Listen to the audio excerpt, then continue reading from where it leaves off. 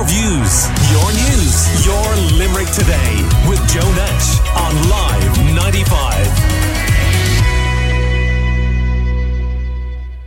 A lot of us probably don't think or overlook the idea of solar because of the weather here in Ireland. But rooftop solar could provide, apparently, almost 20% of our energy to homes in Limerick. And this is from studies done at University College Cork. And Conal Bulger, CEO of the Irish Solar Energy Association, is on the line to tell us a bit more. Good morning to you, Conal. Good morning, Joe. Great to be here. A bit nervous as a Kilkenny man, but great to be here. You're all right. If you were here Monday now and we lost, that'd be a different discussion. But it's before the final. So this thing about every home in Limerick or most homes, or are there any homes? Let's put it this way, where solar just isn't an option? Yeah, so what the study did was it tried to, for the first time ever really, count how many homes would have solar where solar would be feasible. And, excuse me. So what they did really was they used satellite data. They literally counted roofs. They put in kind of barriers for, where it didn't look suitable.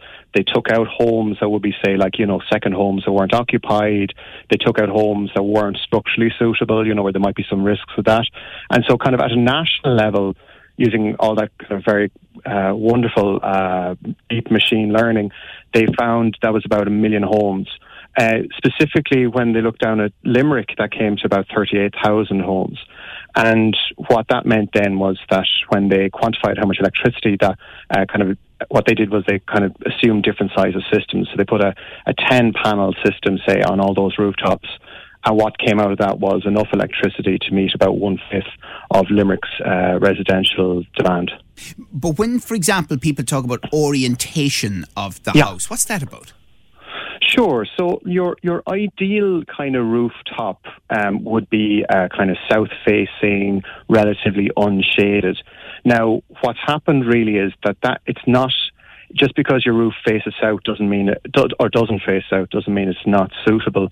So we'd always kind of recommend that the thing to do probably is get out and shop around, get a number of qualified installers to come out, have a look at it. If I can plug the website very quickly, if people are looking for people to talk to, they can check out our members page on our website. It's irishsolarenergy.org. So yeah, get kind of qualified people to come out and have a look. But as an I presume your air code would help a little with that, would it, or not? Yeah. So some of the modern a lot of them can they can look on various kind of Google Maps and things like that and get an idea of it. Yeah. So if you look at yourself on Google Maps, you can probably see which direction your house is facing. But even still, if it's not directly south facing, if you've got good, essentially you want visibility of the sky. Even kind of the greyest day, there's energy bouncing off the roof tiles. Right, that's interesting. So, I mean, even in high summer, the famous song goes, "The sun always shines on TV," but not necessarily during an Irish summer. But you're saying even if it's warm and there is cloud cover, solar panels could still be capturing some energy. Yeah, so what they capture is kind of light, and that's converted into electricity, and you can use that in your house. So where you do get a difference, like if it's a sunnier day, you're going to get a higher output. And if the days are longer, you're going to be generating for more hours of the day. So it will traditionally tend to be a bit better during the summer than in the winter. But it's still kind of making, according to the results from UCC, it still looks like it's making a meaningful impact on the bills overall. Right. We're chatting to Conal Bulger, who's CEO of the Irish Solar Energy Association, about solar panels. Can you reduce your carbon footprint then by using solar panels? Well, what they'll do for you really is they'll mean you're not drawing down electricity from the network. So every unit you make yourself will kind of drive out some kind of more carbon intensive power. So if you think about another way, instead of it being made in a power station and transmitted down the lines to you and then you using it, if you're making it yourself, you're kind of using everything that's coming off the panel. And if you don't use it yourself, any excess you can now get paid for selling that back to the national grid. from the 1st of July. You should say that, because a fella in here was telling me about a guy he knows, that sounds like an anecdotal story, but honestly, who had put in solar panels years ago, maybe ahead of his time really, but he had to source them abroad because they were prohibitively expensive here.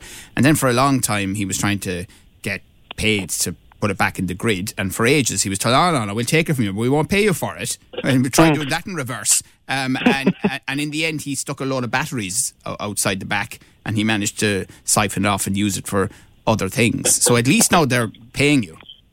Yeah, and there's actually a bit of a structure in place, a policy structure in place to support that. So there's an upfront grant from SCEI, which is up to about €2,400.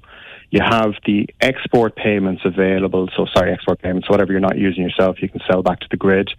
And with the kind of current energy prices, the kind of impact on the bill is quite substantial. So that UCC study found that kind of 10-panel system that I kind of talked about earlier, or 3.4 kilowatts in the industry jargon, that would save you €450 off the energy bill a year and pay back for itself in 7 years.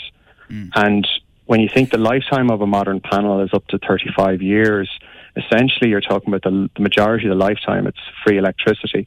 And in addition to that, back to your point on climate change, it's something that people can do themselves that meaningfully contributes, Well, the info suggests that over 44,000 homes in Limerick have space for 10 solar panels. So how much does it cost now to install them?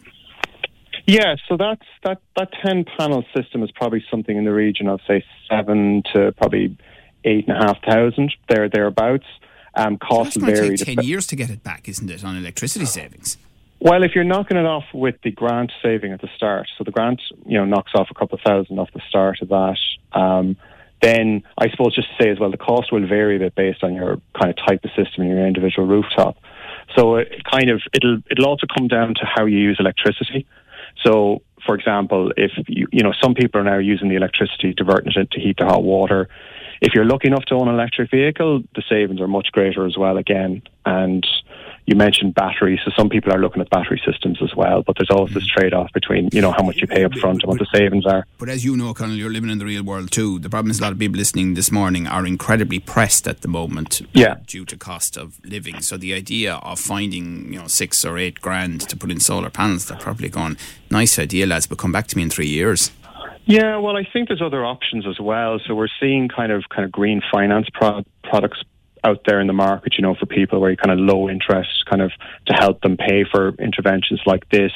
We're also seeing some players moving from kind of an upfront model to more of a rental model. So, you don't own the panels, but you rent them, but you get to kind of keep the savings. So there are kind of options out there for kind of budget-pressed customers. And I suppose it is worth saying this is in the context of we're looking at energy prices, and I don't know about you, but I'm not too confident we're not going to see further increases. Yeah. All right. Well, listen, thank you very much for joining us this morning. Interesting aspect to all of this and the talk of energy increases. Conal Bolger, CEO of the Irish Solar Energy Association. Appreciate your time.